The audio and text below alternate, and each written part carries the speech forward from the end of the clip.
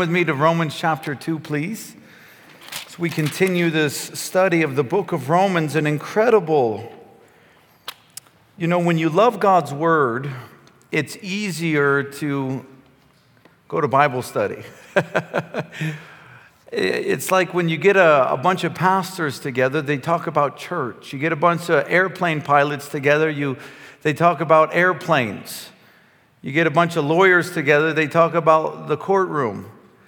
But, for those of us who really love the Bible, which we should be growing in our love for the Bible, I hope you have sensed, experienced, seen the transformative power of God's Word.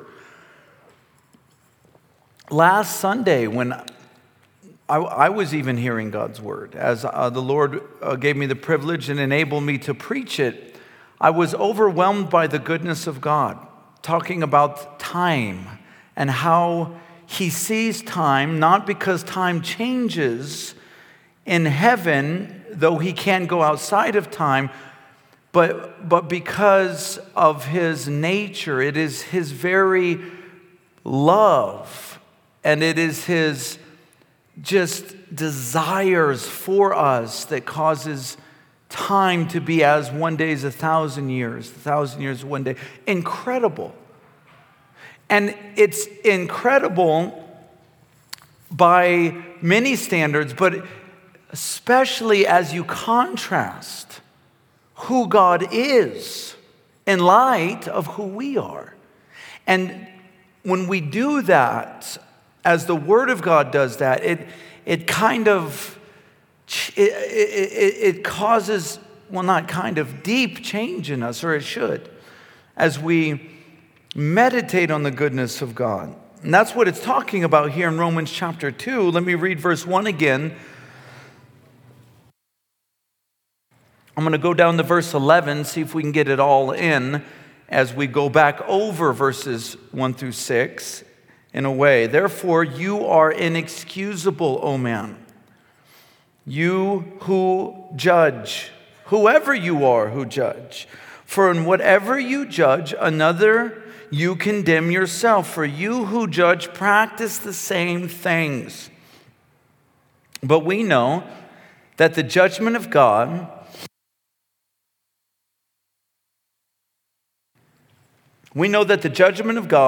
is according to truth against those who practice such things.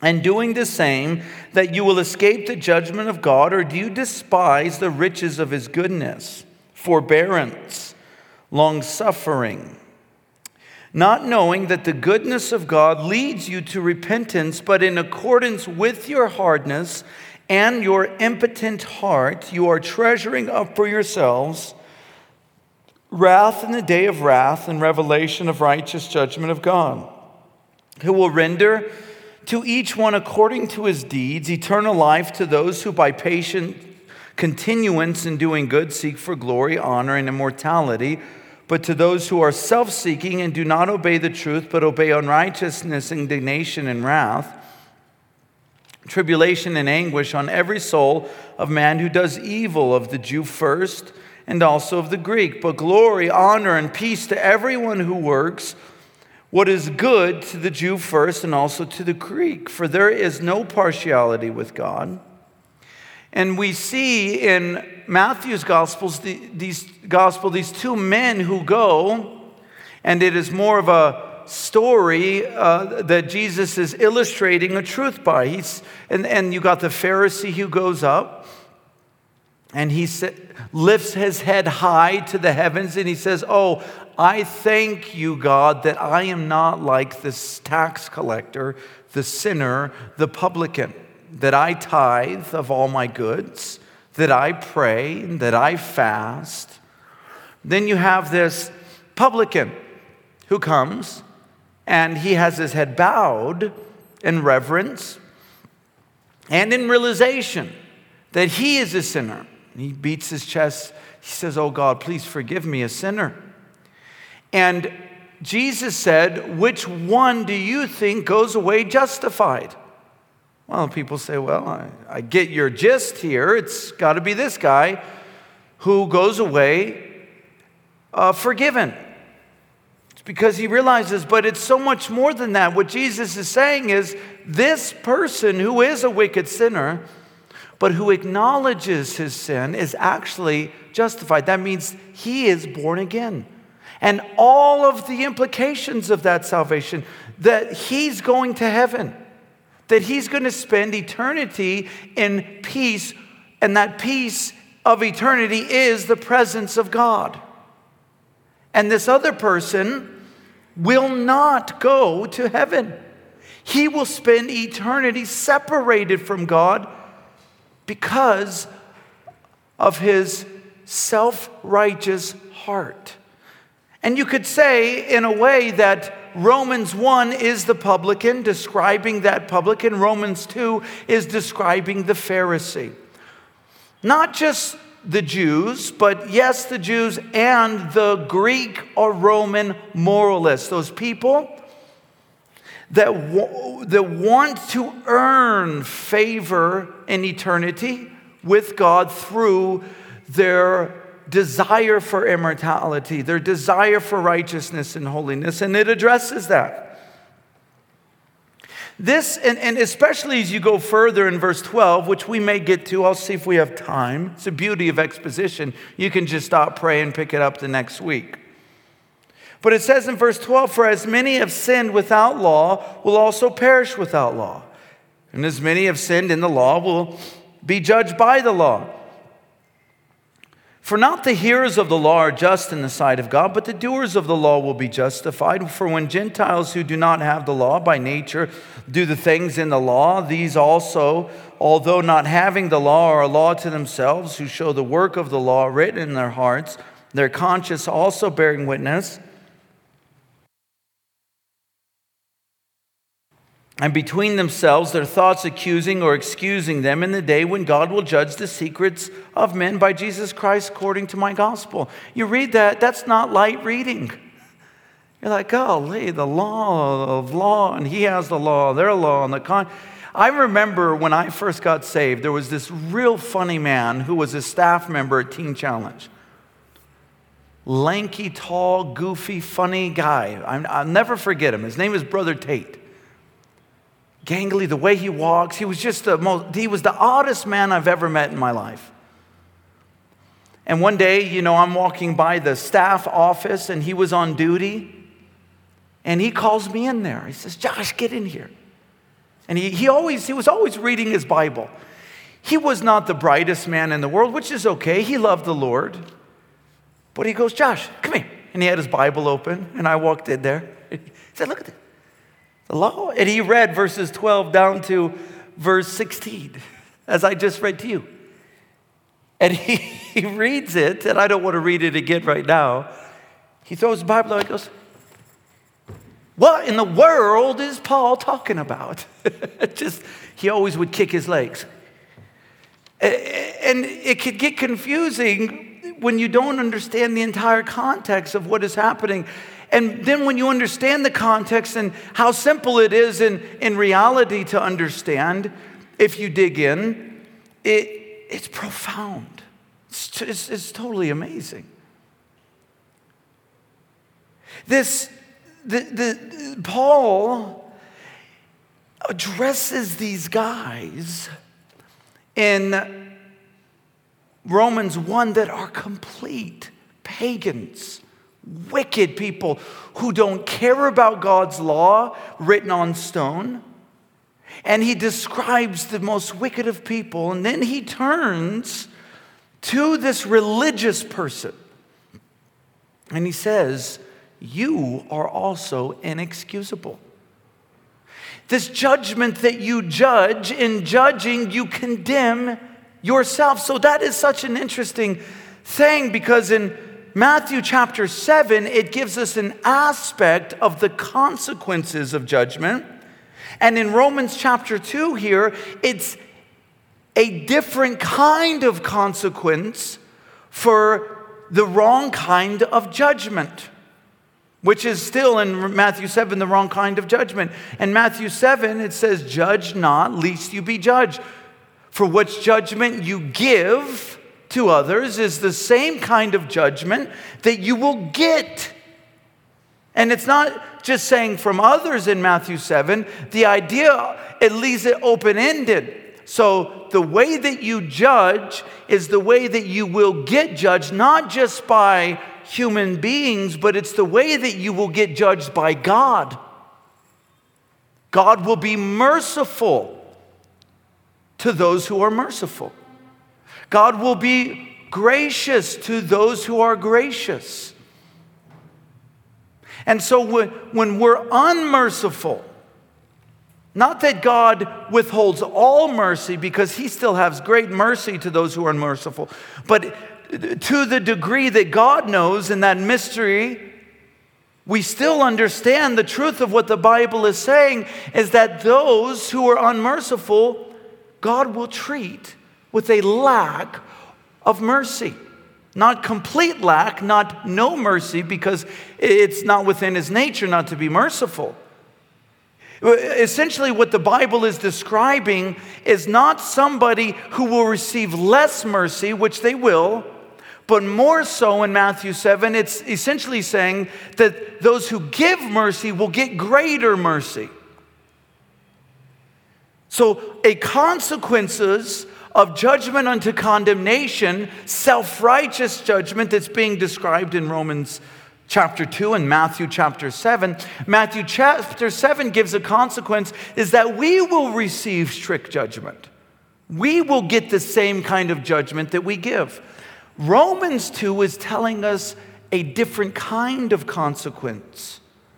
It is a consequence of blindness.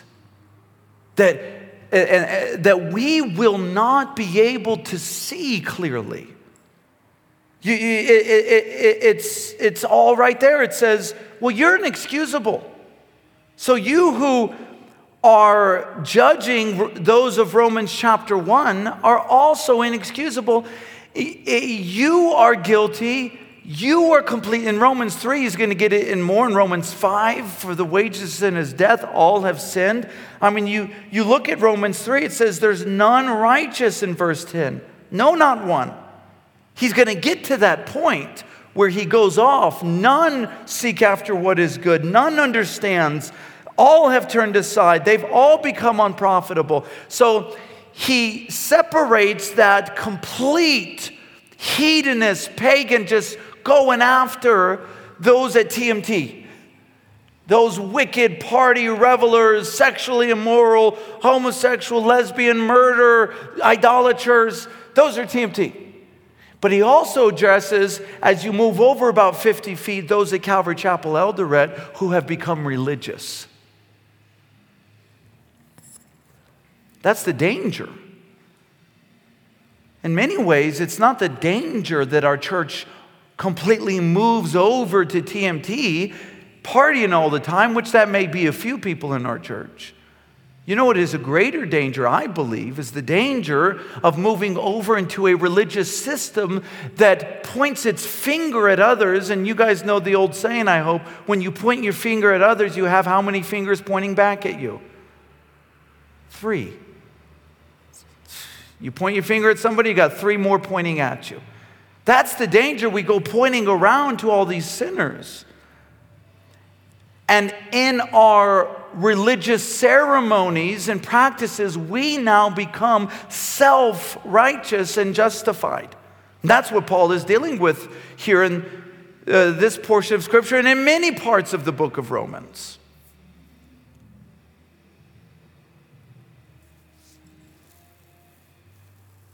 The friendly, the kind, the charitable, those who give their money. And in their kindness, in their friendliness, in their financial charity and other forms of charity, they become self-satisfied. I try to find words that can kind of help us understand the gravity of the dangers that we can slip into this. And it's interesting because I don't want you to think, because we're at Calvary and we do accept the worst of us, I'm one of them, that you can't transfer from initially being Romans chapter 1 to very quickly becoming the person that Paul's describing in Romans chapter 2. We've seen it in Scripture. Maybe one of the greatest examples of that is, to me, one of the most profoundly godly men in all of Scriptures is David, the king, who is just, you read about David's life and you read the words of David in the book of Psalms, and then you read the actions of David in 2 Samuel, the kind of discernment, the kind of wisdom that came from this man, the lack of caring about what his men and the nation thought of him, to being completely enraptured with what God wanted for him. And I hope you've experienced, I have just been in awe of David at times. And then all of a sudden, he's slipping in his older age. He's out on the rooftop and he sees Bathsheba, this beautiful woman, and he desires her. He knows she has a husband, but her husband's off at war. They go in and have this relationship. She becomes pregnant. He facilitates the murder of Uriah, her husband. 9 months later, without any repentance, without any remorse, without any regret, and whatever R word I can think to describe this, the prophet Nathan comes to him and says, hey, there was a man, very wealthy man, over here, and he had many livestock, many lambs, many sheep. But he wanted this family pet of this very poor man. They only had one little lamb. And he took it from him.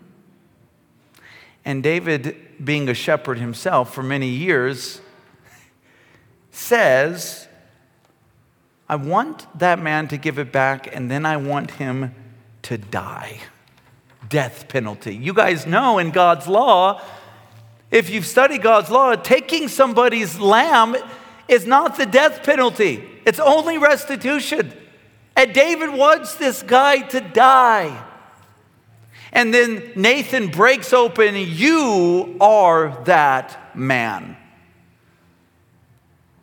So you got David, who is Romans chapter 1, a complete recognition of his sin, and later on in his life becomes Romans chapter 2.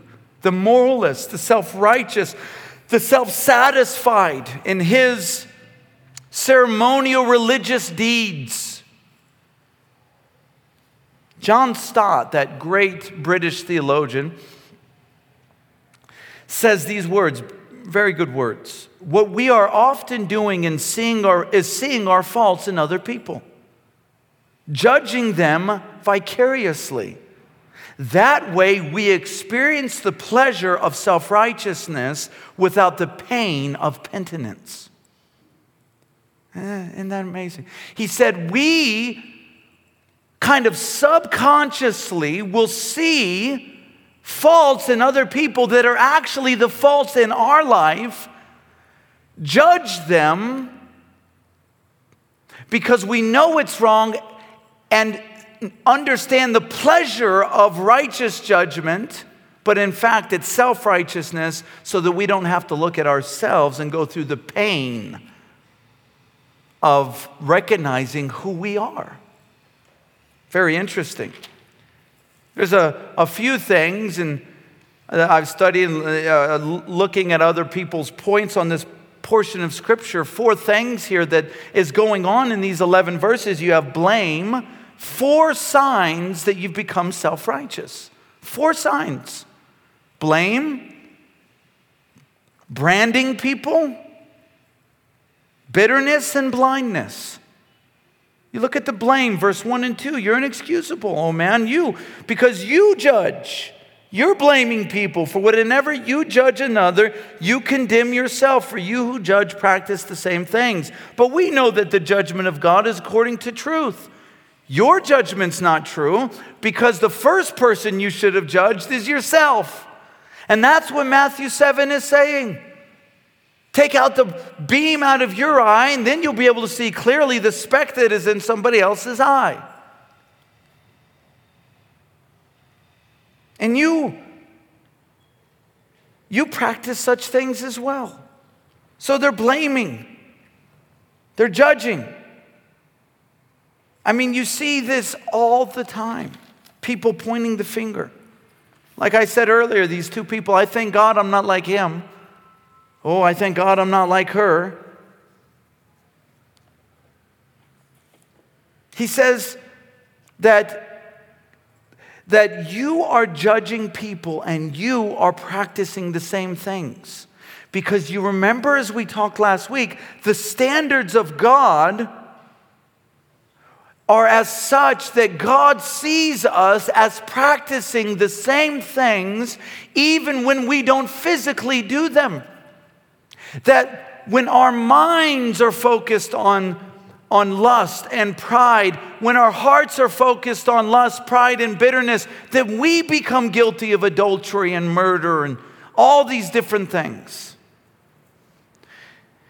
Not only that, this is very interesting. Please try to get this. When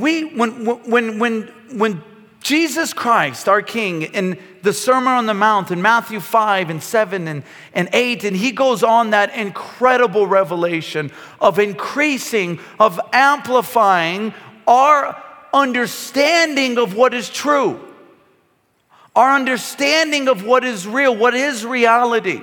Because he's not changing what is true. What is true 2,000 years ago when he preached the Sermon on the Mount was true when Adam and Eve were in the Garden of Eden.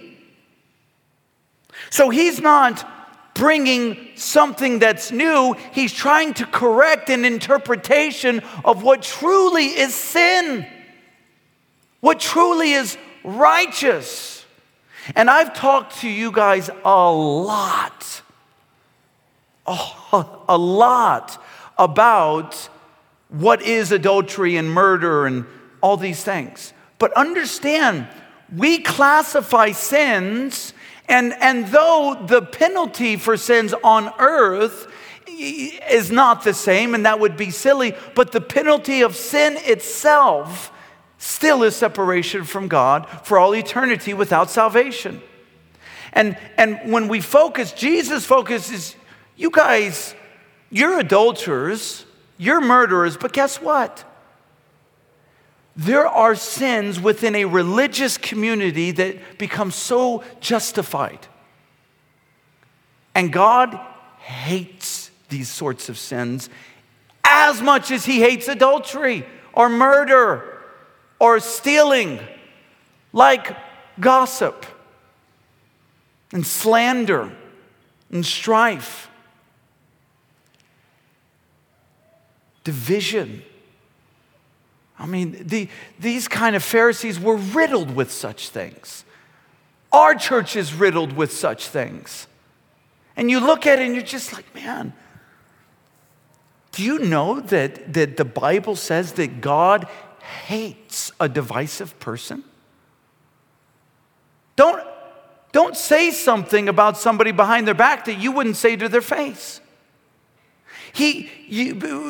People come into even churches and they're like, oh, those murderers and drunkards and thieves, those muizis and all these people. And then we come in and we start slandering our fellow brethren and sistren, if that's a word. And gossiping, and there's strife, and there's envy, jealousies. And we look at those as more justifiable. Oh, okay, I talked about that person. I can't stand them anyways. It's like, well, you know what? God looks down and he says, I'm going to classify you with the murderer. I'm going to put you in the camp with the thief. So it's not just that he increases the standard of what adultery and murder and idolatry is, but he also lumps those heinous sins with also the heinous sins of gossip and slander and strife and envy and jealousies. And he does that in Romans chapter 1. So when he says here, those who are blaming, those who are pointing the finger, what he says here is that it's not just these sexually immoral sins. It's this gossip. It's this division. I hate the divisive person. I hate division, God says. I hate when people go in and because of a personality preference, they begin to speak bad about people.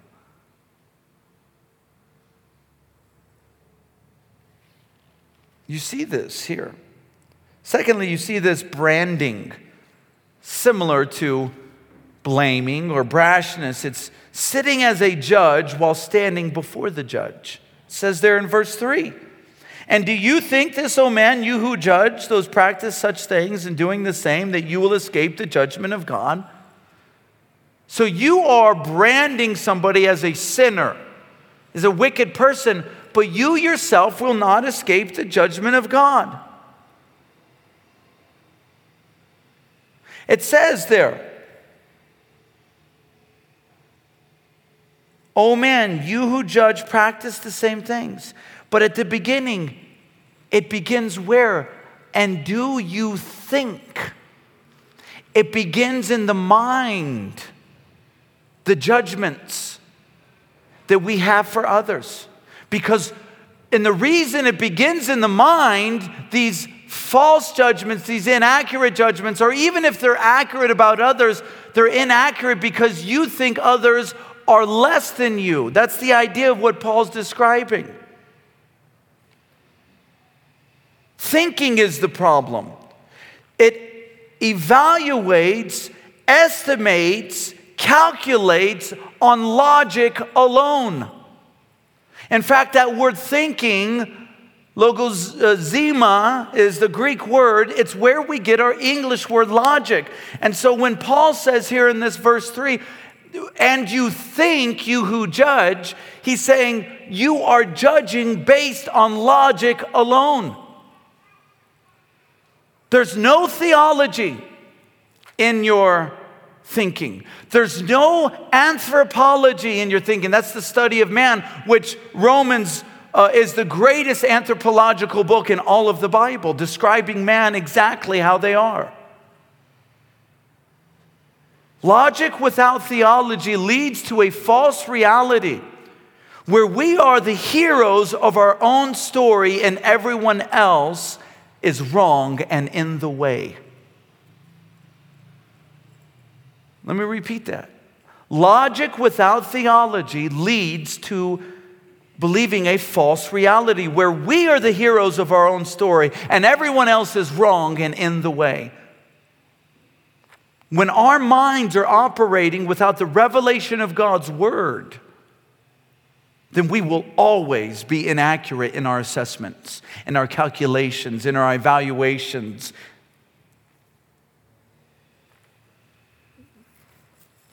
Also, there's bitterness. Verse 4. Or do you despise the riches of his goodness, forbearance, and long-suffering, not knowing that the goodness of God leads to repentance? But in accordance with your hardness and impotent heart, you are treasuring up for yourselves wrath.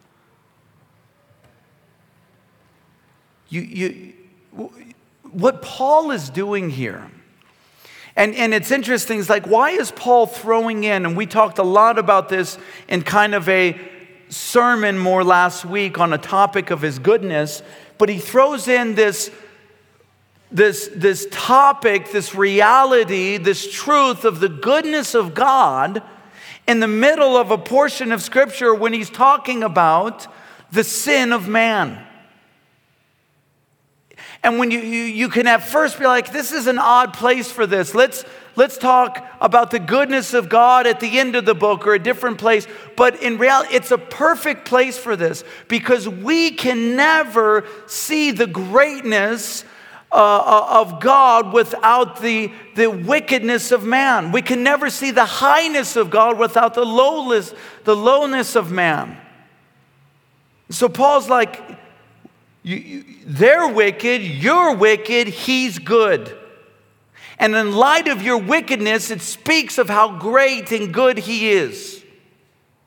And it uses those words of forbearance. That is forbearing, that is foregoing proper judgment, physical judgment. He withholds judgment. Noah, 120 years. Noah built a boat and preached righteousness, which, by the way, is a problem for the Calvinist. And to say foreknowledge is not connected, I'm not saying it explains it perfectly, but to say foreknowledge is not connected to destiny in any way is wrong. Because God knew he was going to have to kill all those people. He knew that he would judge the whole world. But why does he tell Noah to preach? And why was Noah a preacher of righteousness? Because God wants these people to repent. That's why. It's as simple as that. 120 years of it. Preaching and building and preaching. And they don't repent. But he forbeared with them. His forbearance was with them. And then his people. When the first prophecy went out in the Old Testament that the nation of Israel was going to be led into captivity by the Babylonians for 70 years. Do you know how many years was from the first prophecy that went out until the nation of Israel went into captivity for 70 years? For 800 years, God sent prophets in to tell them if they do not repent, then the Babylonians are going to take them into captivity. Even before the Babylonians were a superpower. 800 years he forbeared with those people. You see this other word used right there, long-suffering. This is a very interesting word. Makromethea is the Greek word. Do you know what this means? The thuma at the end. So you have this macro, it's this major judgment, the massive judgment, okay? And it's interesting because in chapter 2, where this macrothuma or macromethea word is being used, it is describing in Romans chapter 2 the judgment of God at the end of the age. It's describing the white throne judgment. And this word that he is long-suffering, macrothuma or macromethea, that macro is the major judgment. It's not a minor judgment like micromethea or microthuma. This long-suffering is a major judgment. And the thuma, do you know what thuma means? The ending of this Greek word and composition here is anger. That he suffers long while being angry the whole time. That's what it's saying. That his long suffering, don't think it's like, I'm just soft and I don't want to. I don't know if I can do this. I don't know if I can punish. I don't know if I can pour out my wrath. No, that's not what the word means. That macrothum or macromethea, it's saying he is withholding, he is suffering long while being angry the whole time. It's very scary. It's interesting. And it goes along with what the context is you were storing up for yourselves judgment on the day of wrath. And every sin that you commit, wrath upon wrath. Don't think it's just, okay, I'll excuse that one or excuse this one. No, every one that the unbeliever commits without repentance at the end of the age, at the white throne judgment, they come in and God says, I got every one and I've been angry the whole time. And now is the day of your judgment. I will suffer with you no more. That's what long suffering is. Very fascinating. He's not like us parents. And guys, if you get one thing today, which I hope you get a bunch, but get this, always look at the contrast of who God is in light of who you are, without you being blind or deceived about who you are. I hope you do that, because as a parent, I'm weak. Like, hey, guys, it's not good to threaten a spanking. Just spank or don't spank. And you need to spank at times, just so you know. And do it without anger, and don't do it on their backs. I've seen, out of control school teachers here in Kenya, right over the back of the kids. Makes you want to hurt them. But as a parent, I can, long suffering is different for me than it is him. I'm weak in my discipline. I'm like, oh gosh, I don't want to spank him. All right, you got to be real objective. It's like, I'll give you a spanking, you stop that. And they'll stop me. It's like, and you may say it 10 times before you actually do it. Not God. His long suffering is you will get a spanking. And that's a light word compared to what is being described, God's wrath, for every single sin that you committed if you're not born again, without repentance. You're storing up wrath on he is long suffering, but he's angry the whole time. Macrothuma, long suffering. And then it says this word here, goodness. It says, do you despise the goodness of God?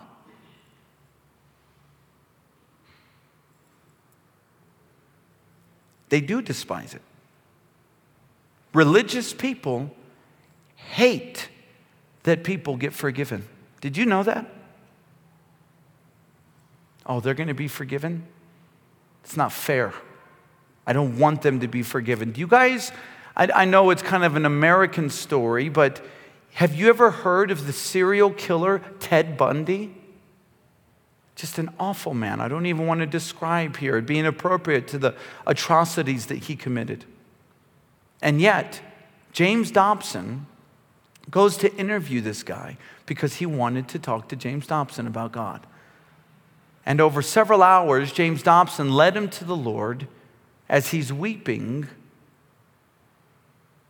and getting born again. James Dobson's testimony was, by all accounts, it looked very genuine to me. Can you guys deal with the fact that somebody like Ted Bundy is killing several people and doing terrible things to them could be with us in heaven? He may be. He may just be. People despise. Do you know when James Dobson left the prison where he was and told the world that he received Christ, that all over the news was people making comments about how ridiculous it was to think that somebody like Ted Bundy could be born again? Christian people, people in the church. Another, I don't know if you guys remember a television program that has been on in Kenya, and it was back in the day. It's called PTL, Praise the Lord Television Network, with Tammy Faye Baker, Jim and Tammy Faye Baker. And Jim Baker, there was rumors that he was in homosexual behavior. They stole a lot of money as well. And they got caught. And though Tammy wasn't completely apprised of all the money that was being stolen, so she didn't go to jail, Jim Baker went to prison. And one day while at prison, completely shamed, the guards came to him and said, hey, there's a visitor here for you. And he said, I don't want to visit anybody. He said, no, you're going to want to visit this guy. And they brought him a suit. They're like, just put a suit on. You got a real special visitor. And he says, I'm not wearing the suit. If he wants to see me, he can see me in this. And dirty mop water and his prison outfit, his stripes. And he walks out, and there was Billy and Ruth Graham there to visit him. And Billy came and gave him a hug and said, if you repent, God will forgive you. It's incredible. Billy Graham got ridiculed by many of the Reformed community about visiting the heretic, Jim Bakker. You sit there and you're like, golly. In fact, one of my issues with the Reformed movement is not as much their theology, which I don't, it's their attitudes towards sinners. Their Presbyterian, and I'm not saying the Presbyterian movement, their Presbyterian piousness. I don't like it. It grosses me out that they would criticize the notion that even though Jim Bakker was wicked in what he did, that he could be saved, that he could be forgiven. The notion that Ted Bundy could be forgiven. God's sacrifice is greater than Ted Bundy's and Jim Bakker's sin put together. In fact, it's greater than all the sins of all humanity put together for all time. And we need to be very careful who we brand, who we blame. The bitterness that we got talking about God's goodness. You know what's interesting in this talking about God's goodness? The scripture that really radically changed my life. I was dealing with this about, 15 years ago now when I first got saved. I think I've been saved about 16 years. But man, I'm getting old. Now we got a hand clap today. Yeah, praise the Lord. One person's excited about my salvation. You know what's interesting is I was counting the years, and I just realized this on stage, that for the longest time, I smoked pot longer than I'd been saved. From the age of 11 to 21, I smoked marijuana.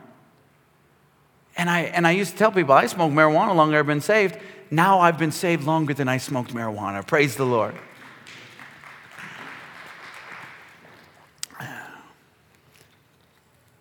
One of the scriptures that really transformed my life was 1 John 3, 19 and 20. A life verse, if you will. The Bible says that if your heart condemns you, God is greater than your heart and he knows all things. If your heart condemns you not, you have confidence towards God. You know what really blows my mind about that verse? Blows my mind. Is that God knows more. In fact, he knows everything. So he knows every single thought, every single wicked thought, every single wicked intention, every single wicked motivation that we have ever had, and he still doesn't condemn me. And I have the audacity, the unmitigated gall to condemn myself. His sacrifice is greater than my sin. Isn't that amazing? It's incredible. Do you know, I believe that through the process of the fall of man and us not being able to use our brains actually saves us from completely exploding or being incinerated with shame and condemnation? Follow me down this road for a minute. If we could remember every single sin that we committed in our minds and our hearts, we would fall down dead of shame. Just completely collapsed, every one of us instantly in this room right now, if we had the capacity mentally to remember every sin. Now, there is the capacity to forget every sin, which is another problem. But can you imagine it? Can you imagine remembering every one? You would just explode with condemnation. Also, can you imagine loving people the way God loves people? We would also die of complete depression and anxiety. I was leaving a funeral one time, and it was a member of our church, John Couto. Maybe some of you remember him. He's a member of way back in the day. And about 100 meters before he got to a gate was his little baby girl, 3-year-old, waiting for him for daddy to get home from work. Robbers came out with a rungu and hit him in the head, killed him, took his phone that was only around 3,000 shillings anyways. Killed him right on the spot. When Kelsey and I were leaving the funeral, I noticed something about myself that made me appreciate God all the more, His goodness, what we're talking about. And I noticed that Paris, his wife, and family members were going through a lot more pain than I was. That on the way home, me and Kelsey started planning our evening of food and entertainment. Hey, what are we going to eat tonight? We're talking about it. Kelsey's like, well, I can cook this. And then I was like, you want to watch a movie tonight or something? He's like, yeah. And I thought to myself, man, what if I loved those people like God did? It's a good thing I don't, because I would just die. Because He loves every single person. In fact, it's going to say in what we read, there's no partiality with God. And when He sees the pain that people go through, He is going through more pain than the wife who lost her husband, than the daughter who lost her father. And that's for the whole world of all time. We would just explode. We would die.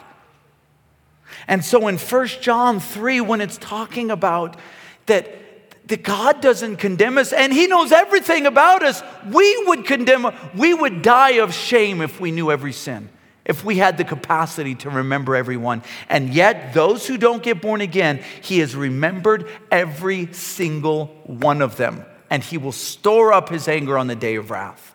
Wrath upon wrath with every sin that has ever been committed by the unregenerate. Also, you get blindness. Verse 5, you see that there. We've read it. Let me read it again. But in accordance with the hardness and your impotent heart, you are treasuring up for yourselves wrath in the day of wrath and revelation of the righteous judgment of God, who will render to each one according to his deeds. You're blind. Your hard heart won't allow you to see clearly. Your irreverent mind and heart won't allow you to see clearly. You're blind about who you are. And because of this blindness, because of this hardness, because of this deception, it is preventing you from repentance and salvation. And you will be judged, He's saying.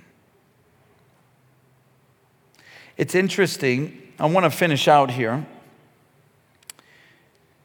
He says here after that in verse 6, who will render to each one according to his deeds.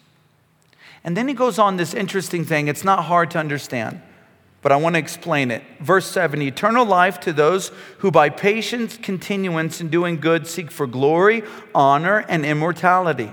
But to those who are self-seeking and do not obey the truth, but obey unrighteousness, indignation, and wrath, tribulation and anguish on every soul of man who does evil, of the Jew first and also of the Greek, but glory, honor, and peace to everyone who works what is good, to the Jew first and also to the Greek, for there's no partiality with God. At the beginning, it's saying those who seek for immortality, those who do good and glory and honor. It's not saying that those people are saved and then those who are doing immorality and those are unsaved. It is describing what we've been talking about in Romans 1, those who don't seek for righteousness, those who don't seek for immortality, yes, and who are completely wicked in all of their pagan practices, they are without excuse. It's going to go down when we talk about next week the law of the Gentiles. They don't have a law, and the Jews have a law, and their consciousness will condemn them, and their law will condemn them, and without a word they're still condemned, and with the word, all that stuff that seems confusing, but it's not. It's saying that those in Romans 1 who don't seek after these things are unsaved. And what it's saying in Romans 2 is those who do seek after these things, if they can attain righteousness through the seeking of righteousness, if they can attain righteousness with their desire of immortality, if they're righteous, if they're purely righteous in their walk, they will be saved. Here's the thing, and Paul's going to go on describing this in the book of Romans. It's a futile attempt. They cannot. It's not saying, okay, it almost seems like their works are going to save them. No, it's saying you keep working as hard as you want, and if you are perfectly righteous, you'll be saved. But he's being sarcastic. You are a sinner too. Don't think that you got to understand that even one sin is being stored up on the day of wrath. So you've sought for immortality, you won't get it. You've sought for righteousness within yourself, you won't get it.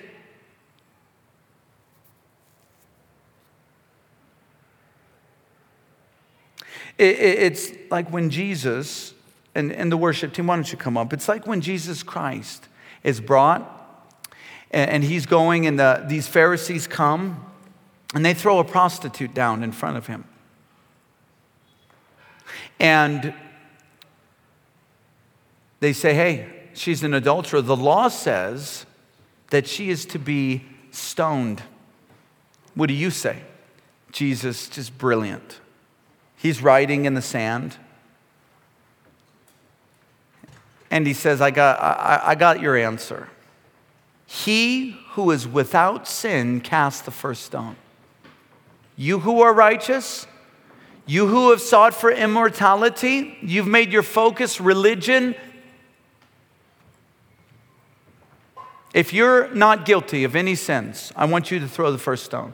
And one by one, they leave. One by one. Because what Jesus did is he turned and he said, evaluate yourself before you evaluate her. Evaluate yourself before you evaluate her. When you have truly evaluate yourself, you will come to the realization, yes, I am a sinner. And then Jesus, after all of those people had left, Jesus Christ looks down towards this woman and says, where are your accusers? Where are those who condemn you? Where are they? She says, there are none. You know what's interesting is the only person who had the right to stone her was Jesus Christ. He's the only person. Right there, he could have said, hey, there is somebody here that can accuse you. There is somebody here who has the right to stone you. It's me. But that's essentially what he's saying when he says, listen, neither do I accuse you, or neither do I condemn you. Go and sin no more. It's what's happening in Romans chapter 2. It says, okay, you self-righteous, you who seek for immortality, you'll be saved if you do it. Cast the first stone. You start judging people if you're perfect. The whole point is that they're not. It's the whole point. What is the lesson for us today? This is the lesson, church. That we can easily, like David, transfer from being that person who is so grateful for forgiveness to becoming a religious, ceremonial person who starts pointing the finger at other people. And truly, when you want to grow in the grace of the Lord and the mercies of God and the joy of Christ, then you need to focus on His righteousness, His goodness. And then when you do that in light of who you are, you will appreciate Him so much more, and you will see the world a lot clearer. And we need to. It is so easy to become self-righteous. We need to look towards the God of Abraham. We need to look towards our God and say, God, you are truly the only one who has the right to judge people's sin and condemn them. We can judge certain sins. I'm not going to let my daughter go out with a guy who rolls up to the house with a Playboy magazine in his back pocket and with a bottle of whiskey in his truck. I can judge, say, get out of here or I'll break your neck, something like that. I think I can still say that, right, Joe? But what we're talking about is a judgment and condemning people. Condemnation, heaping condemnation on people. As if you don't need the same kinds of mercies and the same kinds of forgiveness that the rest of the world needs. That's what's being talked about.